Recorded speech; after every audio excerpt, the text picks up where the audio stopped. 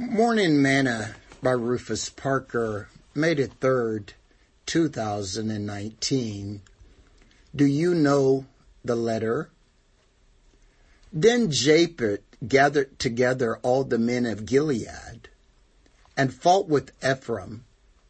And the men of Gilead smote Ephraim because they said, "You Gileadites are fugitives of Ephraim among the Ephraimites and among the Manassites."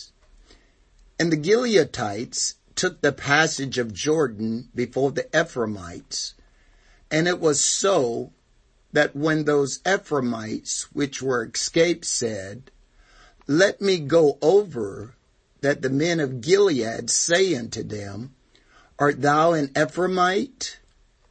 And if he said, "Nay," then they said unto him, "Say now, Shibboleth."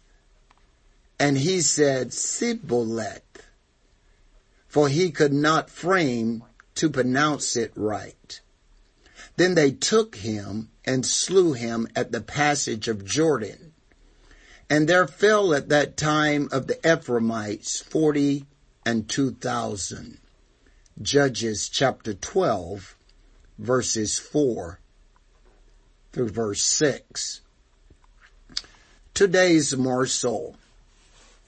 When I lived in Asia, it was very hard for me to pronounce certain words that began with the letters TS. For some reason, I could not get it to come out right, no matter how hard I tried. When Japheth went to war against the Ephraimites to slay them, many of the Ephraimites tried to escape across the Jordan River to safety. But the guards had a challenge and a password that they had people say before they could cross. They said unto them, "Say now, Shibboleth." And he said, "Sibboleth," for he could not frame to pronounce it right. Then they took him and slew him. One letter, the letter H, they could not pronounce, and they killed them. Can you pronounce the correct word to get across to the other side to safety? If not, learn how to say repentance, because it is the only letter that will get you to the other side. Sing this song with me today. Just over in the glory land, I'll join the happy angel band.